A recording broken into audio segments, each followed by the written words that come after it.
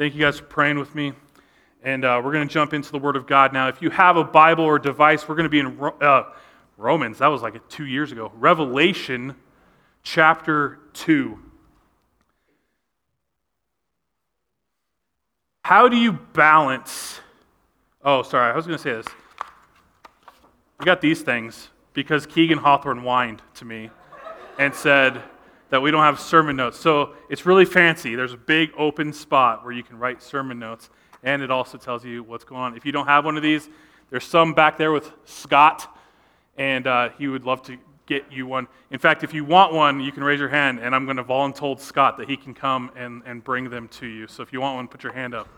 But what I thought about a lot this week is how do we balance as Christians being in the world but not of the world? This is some church lingo that we use. We want to be in the world but not of the world. And in a deeper way, how do you love the world but not love the world? Do you know what I mean? We're called to love the world, the people in the world, everyone that needs Jesus, but we're called not to fall in love with the ways of the world. And so we have this thing going on constantly where we need to be in the world but not of it. We need to love the world but not be in love with the world. And these are questions that Christians have been pondering for as long as we have existed, because Jesus told us that we are not of this world, meaning our permanent home is not here. This is a temporary stop-off for us, eternal souls and children of God, but he calls us to live in this world and tells us blatantly that there will be struggles and trials while we are here. But we're still called to be here and to love the people. To figure all of this out at the same time is not an easy task. We're constantly figuring out, what does that mean? How do I be in this world but not live my life of this world? And the church that we're going to read about today was in the middle of the same kind of questions that we are going through today. We're in the book of Revelation. We have been for a few weeks. Revelation, if you've been here, you know it's a fancy word that just means unveiling. God is showing us some truth that we did not previously know.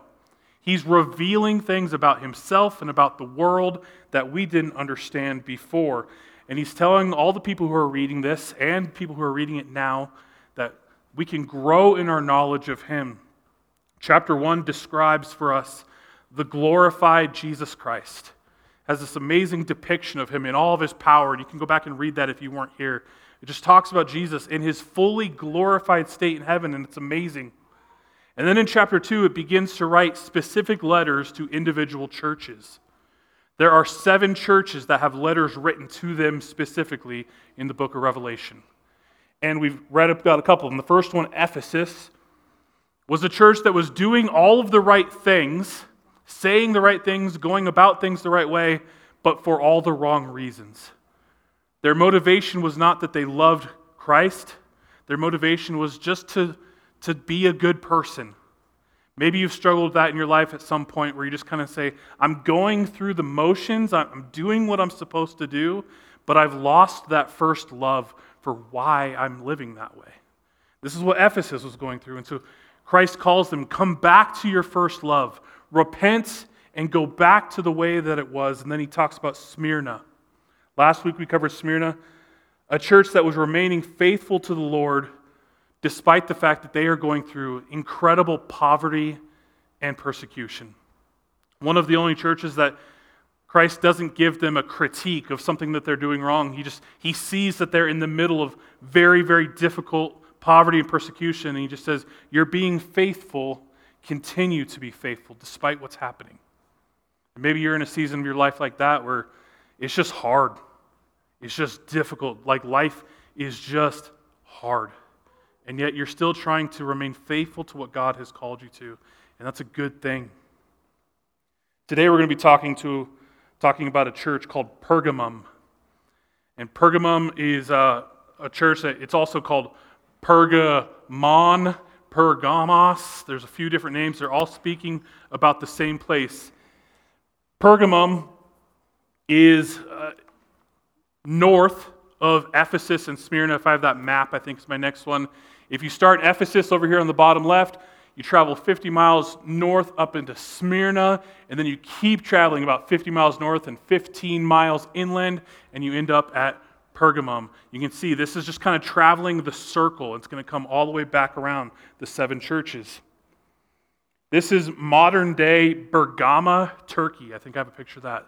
That's today what Pergamum looks like. It's still a large city in Turkey, still a lot of people there. The name Pergamum means citadel. It's named for, there's a mesa area in the middle of the town that sits 1,100 feet tall almost. And it's the citadel where they protected their city from, and it's called Citadel. You can kind of see it there. This is the ruins of Pergamum. And up on top, we're going to talk about what was up there in that top area. It was a city that was believed to be extremely academic and cultured. At the time, it had the world's second largest library, second only to the great Library of Alexandria, which if you're one of those bibliophile book lovers, you know one of the saddest things in history is that the Library of Alexandria was burnt down and they lost all of that. So this was one of the biggest libraries in the world. At one point, Mark Antony gifted this entire library to Cleopatra, his new wife. When you're Mark Antony, you can just do that. You can just be like, here, you can have this. And then, yeah, so that's what power comes with. Pliny, a Roman author, called Pergamum by far the most distinguished city in Asia. So they fancied themselves very academic, very cultured, a place where smart, beautiful people live. That was kind of the culture there. But there was a major downside to all this so-called culture, and we're going to read that. If you have your Bibles open, Revelation chapter 2, verses 12 through 17, we read about Pergamum. And it says this, "And the angel of the church, to the angel of the church in Pergamum write, the words of him who has the sharp two-edged sword. I know where you dwell, where Satan's throne is." That's pretty brutal. I know you live in Satan's house. "You hold fast to my name, and you did not deny my faith, even in the days of Antipas, my faithful witness, who was killed among you, where Satan dwells. But I have a few things against you. You have some there who hold the teaching of Balaam, who taught Balak to put a stumbling block before the sons of Israel, so that they might eat food sacrificed to idols and practice sexual immorality. So also you have some who hold to the teachings of the Nicolaitans. Therefore repent. If not, I will come to you soon and war against them with the sword of my mouth. He who has an ear, let him hear what the Spirit says to the churches. To the one who conquers, I will give some of the hidden manna, and I will give him a white stone, and with a new name written on the stone that no one knows except the one who receives it." Okay, so we're going to break this down. Right from the get-go, just as the last couple weeks, each letter starts with a designation of Jesus that we borrow from chapter 1. Remember, there's that whole explanation of who Jesus is. And then in each church, the author takes a line from that designation of who Jesus is and applies it to this church. And this one, he talks about Jesus as the one who has the sharp two-edged sword. Now, when you read about the sharp two-edged sword, I hope you think about other Bible verses, which we'll get to. But Jesus has the power of the sword. And there's this other verse that I hope pops into your mind, Hebrews 4:12. "For the word of God is living and active, sharper than any two-edged sword, piercing to the division of soul and spirit, of joints and of marrow, and discerning the thoughts and intentions of the heart." The words of Jesus are powerful, and they can divide what needs to be divided. And in verse 13, Jesus acknowledges and encourages the church. This is important. We start out, he says, "I know where you dwell, where Satan's throne is. Yet you hold fast to my name, and you did not deny my faith, even in the days of Antipas, my faithful witness, who was killed among you, where Satan dwells." Jesus first acknowledges that Pergamum is an incredibly difficult place to live if you're a Christian. He says, "I know you live where Satan's throne is." What does that mean? How would you like that? God's talking to you, says, you live in the middle of Satan's house. That's pretty rough. There's a few things that can mean. I told you in the beginning of this sermon series, I'm going to give you information. I'm not going to teach you what to think. I'm going to hopefully give you information on how to think about this. There's a bunch of different things that Bible scholars have thought. Well, what does it mean that Satan's throne is here? The first one is there was a temple in Pergamum dedicated to a false god named Dionysus or Bacchus, and he was considered the god of wine. He was depicted as half man, upper half, and half goat. Lower half sounds like something out of Narnia, right? So he's this half man, half goat, but he's got horns on his head. I think I have a picture. This is supposedly Dionysus. Some people believe that the modern idea that we have of what Satan looks like comes from Dionysus, the horned beast. But many people in Pergamum worshipped Dionysus as the god of wine. And so that whole idea of this being something that resembles the idea of what Satan would look like could be why God says this is Satan's throne. There's this temple to this false god. But there's another temple dedicated to another false god in Pergamum. In fact, there's many. There's another one dedicated to a god named Asclepius. And Asclepius was considered to be the god of healing. And he was depicted as a serpent, which if you've ever read Genesis chapter 1, 2, 3, Satan is described as a serpent. Those who worshipped him would go to the temple of Asclepius. This is so crazy to me. Okay, listen. They would go to the temple and lay down on the ground or fall asleep on the ground.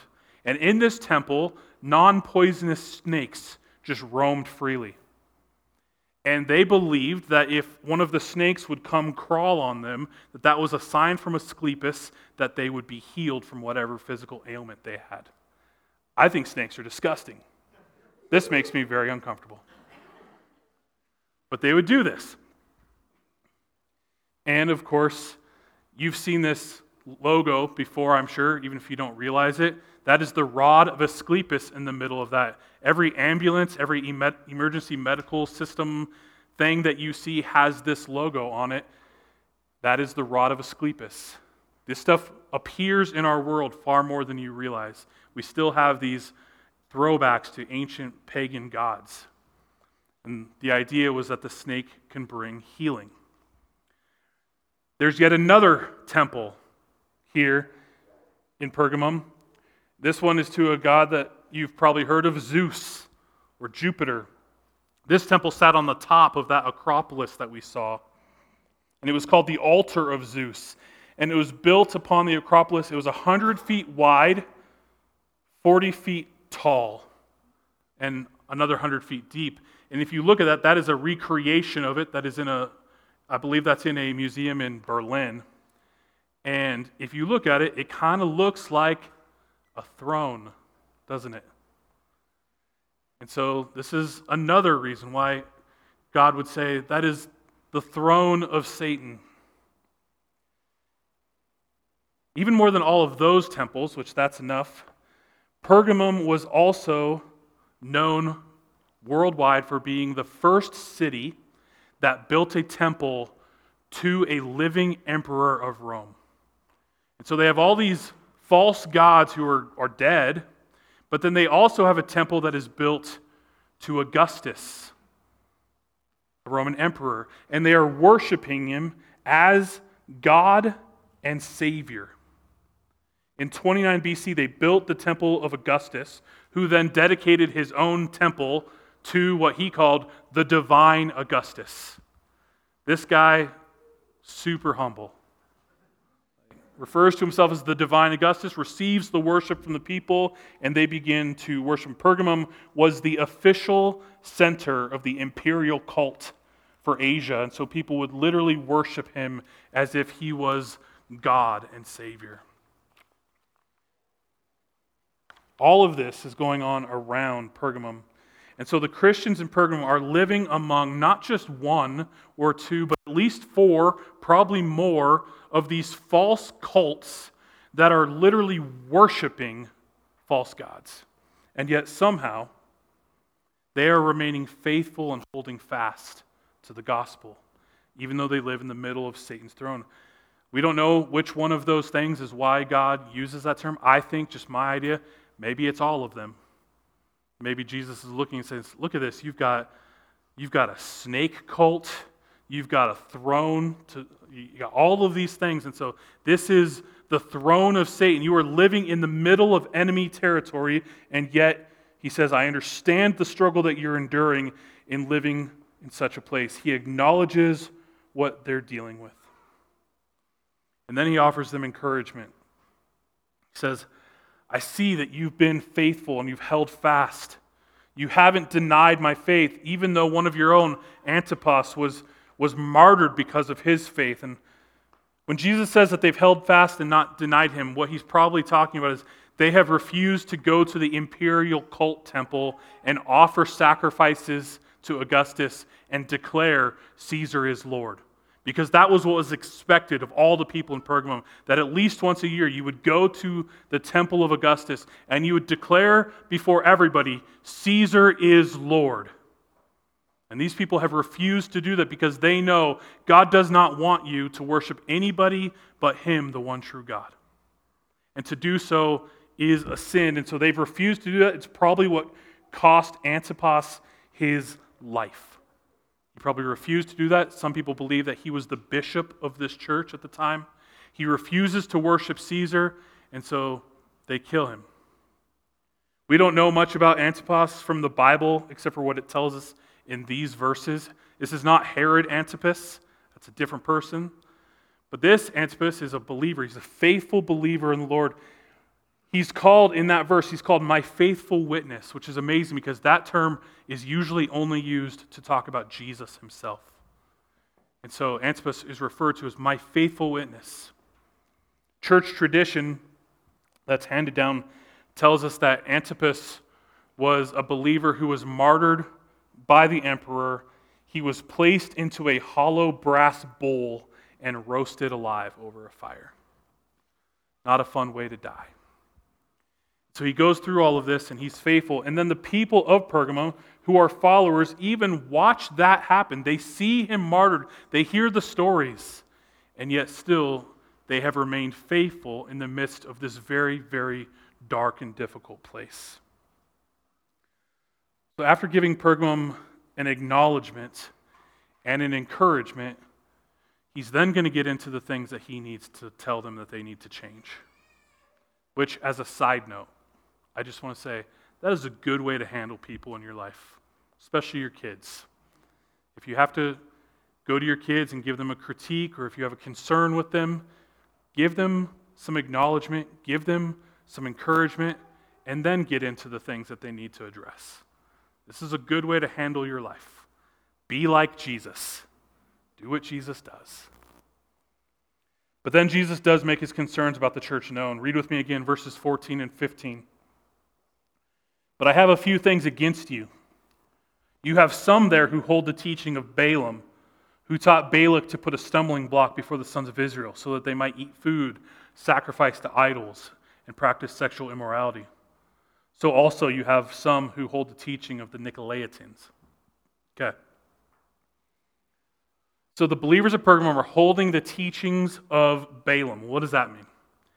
If you go all the way back to Numbers chapter 20 through 25, I'm not going to read the whole thing because it's a lot, but there's a story in Numbers way back in the Old Testament about a prophet named Balaam.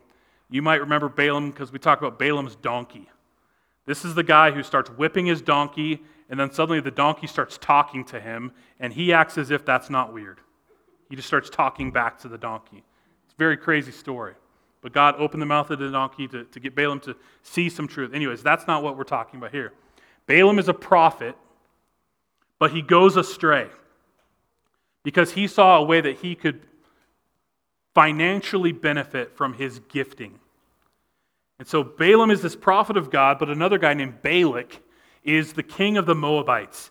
And Balak sees Israel coming through the land of Moab, and he begins to get concerned that Israel is going to take over Moab, that they're going to fill his land and take it away from the Moabites. And so Balak sends for Balaam, and he wants Balaam to come and curse Israel. This is a prophet of Israel. But he sends for him, he says, I'll pay you really well if you come and curse Israel for me. And so Balaam goes up on top of a hill, and he begins to try to speak curses to Israel. But when he opens his mouth, nothing but blessings come out. He physically cannot curse Israel. He tries 3 times. He gets up there, he's all ready to curse them, and then he just gives amazing blessings. In fact, in the middle of this, he gives this incredible blessing. In Numbers 24, you can read it, he's prophesying about Jesus coming. It's this amazing Messiah prophecy. And every time he tries to open his mouth and be like, you should die, he's like, you shall live. Like, it's amazing. But then he figures out a way around it. He tells, Balak gets upset. He's like, I paid you money to come curse them, and you're blessing them. He's like, I can't. Like, I literally, physically can't do it. But then he gives Balaam some advice. And he basically says, here's what you do. I can't curse them, but they can curse themselves. Here's what you should do. He says, you need to send your beautiful young women of Moab in amongst the men of Israel and tell them to seduce them. And if you do that, they will curse themselves because they will begin to engage in sexual immorality with these young women, which will lead them to also worshiping their gods. Women, you don't understand how much power you have. God understands this. And so this is exactly what happens. The men of Israel begin to engage in these relationships. The women then say, hey, come to church with me. Not real church, these false churches. And those men of Israel begin to worship Baal and Peor, these false gods. And so they bring curse upon themselves. And so they embrace, listen, this is where we're bringing it around. They are embracing the systems of the world rather than staying faithful to God. When he says you have those among you who are teaching the teachings of Balaam, this is what he's talking about. Those who say, we don't need to be separate from the world. We just fully embrace the world, and then we can worship God too. That's the teaching of Balaam. And then it also mentions the teaching of the Nicolaitans, which we actually talked about a couple weeks ago, and I didn't unpack this. I kind of forgot to, but it's a very similar thing. In Acts chapter 6, this is what most Bible scholars believe. Acts chapter 6, there were 7 men who were chosen to be deacons for the church, the early church. And one of those men was a guy named Nicholas. Great name, not a great story.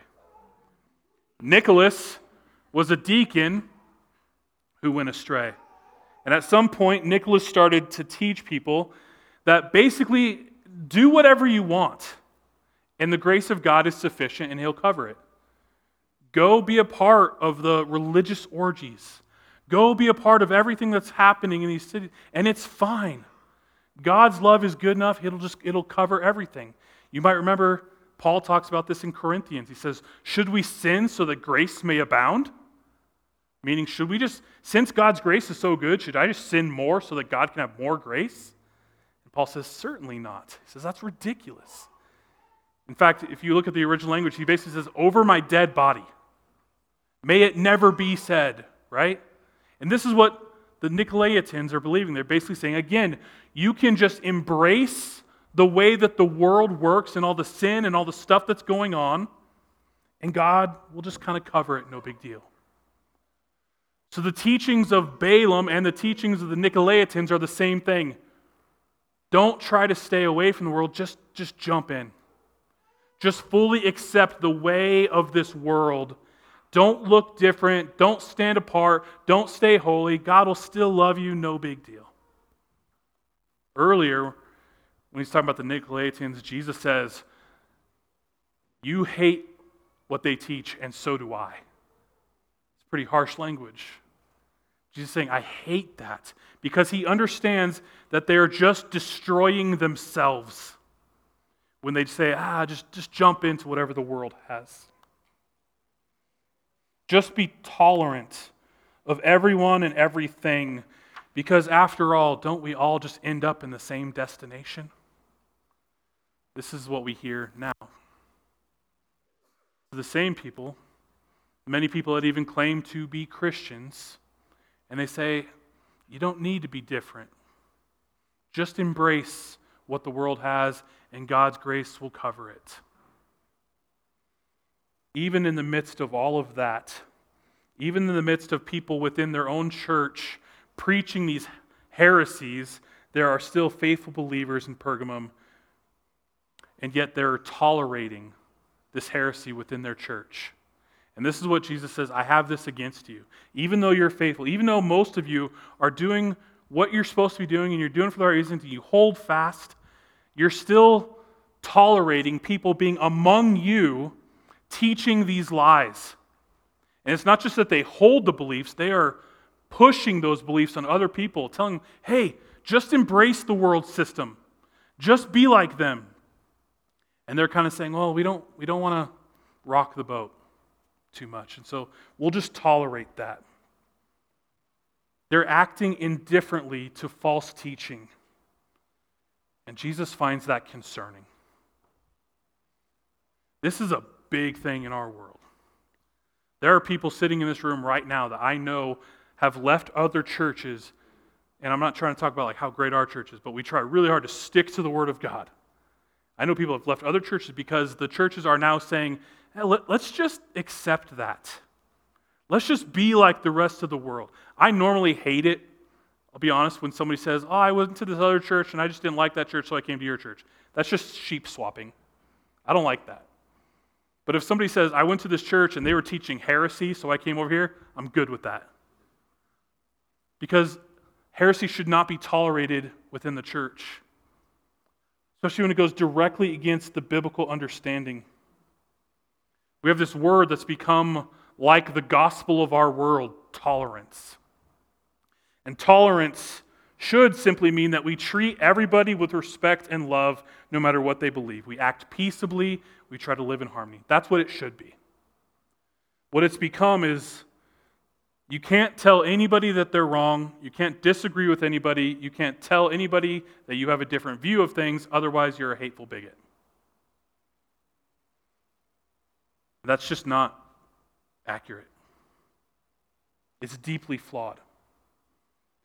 Within the church of God, there is truth. And to tolerate false teaching being pushed and promoted within the church is a sin. And if that's happening in our church, it means that our church leadership, me and the elders, are failing to do what God has called us to do. I've told the elders many times, if I ever get up there and start teaching something that is not biblical, pull me down real quick. Ryan has no problem with that. He will cut me down. I said, if I ever get up and preach a whole sermon and I don't quote the Bible one time, something's wrong. One of my professors in seminary said something that caused me to think deeply for a long time. Because I'm not somebody who loves altercations with people. I don't shy away from them because pushing it off to a leader just makes it worse. But I don't love it. But one of my professors said, if your church doesn't have church discipline, you don't have a church. It's true. Because there's going to be people that come in like wolves among the sheep and try to push these false teachings. The church of Pergamum is largely a church full of people that are holding fast and remaining faithful. But there were some among them that were teaching these lies, and they were being tolerated. They were allowing teaching among them that you can go ahead and just fully engage into this world and its systems and its idols and its sexual immorality and just generally act like everyone else, and it's fine. Not a big deal. And what does Jesus say to that? Verse 16, therefore repent. If not, I will come to you soon and war against them with the sword of my mouth. That's pretty harsh language. Jesus says repent. Repent means turn around, go the other direction. Change your heart, change your mind, go the other way. Jesus says, otherwise I will come and war against them with the sword of my mouth. And we're going back to the sword. The double-edged sword from Jesus is both judgment and his word.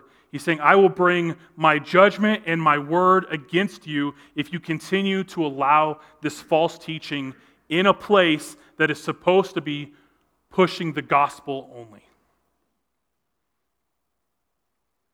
Let's look at verse 17 again. Jesus has this, like in each of the letters, he has this listen up moment. He who has an ear, let him hear what the Spirit says to the churches. To the one who conquers, I will give some hidden manna. I will give him a white stone with a new name on the stone that no one knows except the one who receives it. What does that mean? In the last couple weeks, each week, he says, he who has an ear, let them hear. And then he speaks about conquerors or overcomers. He says, if you're faithful to not become one of these people who just says, fully engage the world, just sin it up and who cares? And if you are faithful to not allow that in your church, if you are a faithful overcomer, then I will give you these blessings. And then he lists off these blessings. He says, I will give some of the hidden manna. What's hidden manna? If you've read the story in the Old Testament, manna is the bread that God provides to Israel while they are wandering in the desert. Do you know what manna literally means? What is it? That's what it means. God provides this bread, and Israel's like, what is it? And so they just called it that forever. What is it? The hidden, what is it? God is saying, if you are faithful, I will give you the provision that you need to survive. Whether it's literally bread or if it is the Word of God. It is the bread of life, Jesus Christ. It is fellowship with Jesus. I will give you what you need to succeed in this endeavor that I have you on. He says, I'll give you a white stone. What does that mean? There's a couple ideas here. Some would say it represents, back in these times, if you were on trial, at the end of a trial, you'd have a jury, similar like to today. And at the end of the trial, they would either put a white stone into a vessel or a black stone. And the white stone means you are acquitted. And so they would count up the stones, and whoever, if it's more white stones, you're acquitted. If it's more black stones, you're guilty. And so this idea is, he's saying, I will give you a white stone. You are acquitted. You are held not guilty for your sin, right? We've talked about this through the gospel. But there's another idea here.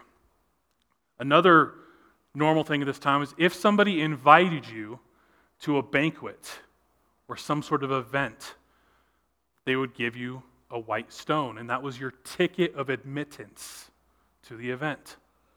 So this is another idea, that God gives you a white stone and says, you are welcomed into my family, you're welcomed into eternal life, whatever it is. Either way, this is really cool. God giving a white stone to those who are faithful. And then he says, with a new name written on the stone. And we don't know exactly what this is, but either way, this is really cool. Either that means he's giving a white stone to those who are faithful with his new name, a new name of Christ that only his faithful believers know, which in that world, your name was very, very powerful. It held a lot of power. So it says, I will give you my name that nobody else knows. So either that or, another cool idea, he gives you a stone with your new name. That Christ gives you a new identity when you are an overcomer. A name that only you have. It's almost like a pet name that God calls you. I call my wife Babe. If anybody else calls my wife Babe, not okay. Right? So maybe God says, this is your name. That only for you. And that makes me feel all warm and fuzzy inside. Like God would give me a pet name. I don't know which one of those two it is, but either way, it's very cool. And I also I haven't fully figured this out, but if you remember back to verse 13 in the beginning, he says, you have held fast my name. And so if this whole verse is talking about God's new name, then that's cool because it talks in the beginning about holding fast to the name of Jesus. And then at the end he says, and I will give you my new name. There's some cool connection there that I'm not fully grasping onto. Maybe you can figure it out. Overall, the challenge of this letter to Pergamum to us today is that we too want to be a church that holds fast to the gospel of Jesus Christ. And that we would never deny our faith. Worship team, you guys can come up. But also, not just that, but that we would remain faithful to true biblical teaching and not give in to the false idols of the world around us. Because this is what everybody is saying now. Just embrace the world, buy into its systems, and you can worship Jesus on your own. That's fine. We don't mind as long as you don't tell us we're wrong about anything ever. This is what everyone is pushing. And it's not new. It was happening in Pergamum 2,000 years ago. And Jesus comes to him and says, even though you're faithful for the most part, and even though you are sitting in the throne of Satan, and I would argue he could probably say that to us as well. Even though you were sitting in the throne room of Satan, you were trying to remain faithful to me, and yet I hold this against you. You're tolerating these lies. Much of the church in America today is Pergamum. Even if they love Jesus, they're still just kind of saying, we don't want to rock the boat. We don't want to push it. Let's just fully engage into the systems of this world and not try to be different because we don't want to look weird. We don't want to offend anybody. We don't want to make anybody mad. But here's the simple truth, and this is going to sound weird to somebody here. The gospel is offensive. You need to understand that. The gospel of Jesus Christ is offensive. It's good news to those who are willing to humble themselves and say, you know what? I've sinned. I've fallen short, and I need to adjust so that I can be connected to God on His terms. But to those who are not willing to humble themselves, it's offensive because it says there's only one way. There's only one God. There's only one path to Him. And so anybody who doesn't believe that is going to be offended. That's okay, because it's God's world. And Jesus says, I am the way, the truth, and the life. Nobody comes to the Father except through me. And so if you start to teach that that's not true, then you have let go of the gospel and you are preaching a false doctrine. I hope and pray that that is never the case in this church. I hope and pray that if I ever said something like that, that the godly elders and leaders would be like, get this guy off stage right now. Because I don't want to be guilty of that. I don't want to be faithless. I want God to look at us and to say, you have held fast and you have remained faithful, and you're not allowing lies to be disseminated about me in your church. If we're going to truly hold fast and remain faithful to Him, we have got to be more concerned about what He thinks than what the world thinks. And that's difficult. It's hard to live in this world. Just like Jesus acknowledges, I understand you live in the throne room of the devil, and yet you've remained faithful. May that be said of us. May that be said of you in your workplaces, in your family, in your friends. May you remain faithful, always speaking the truth in love. Don't miss that. The Word of God says again and again, speak the word of truth in love. Because the reason that we tell the truth is because we long for people to know Christ, so that they may be saved, so that they may know His love and His joy. Will you pray with me? God, this is a difficult word.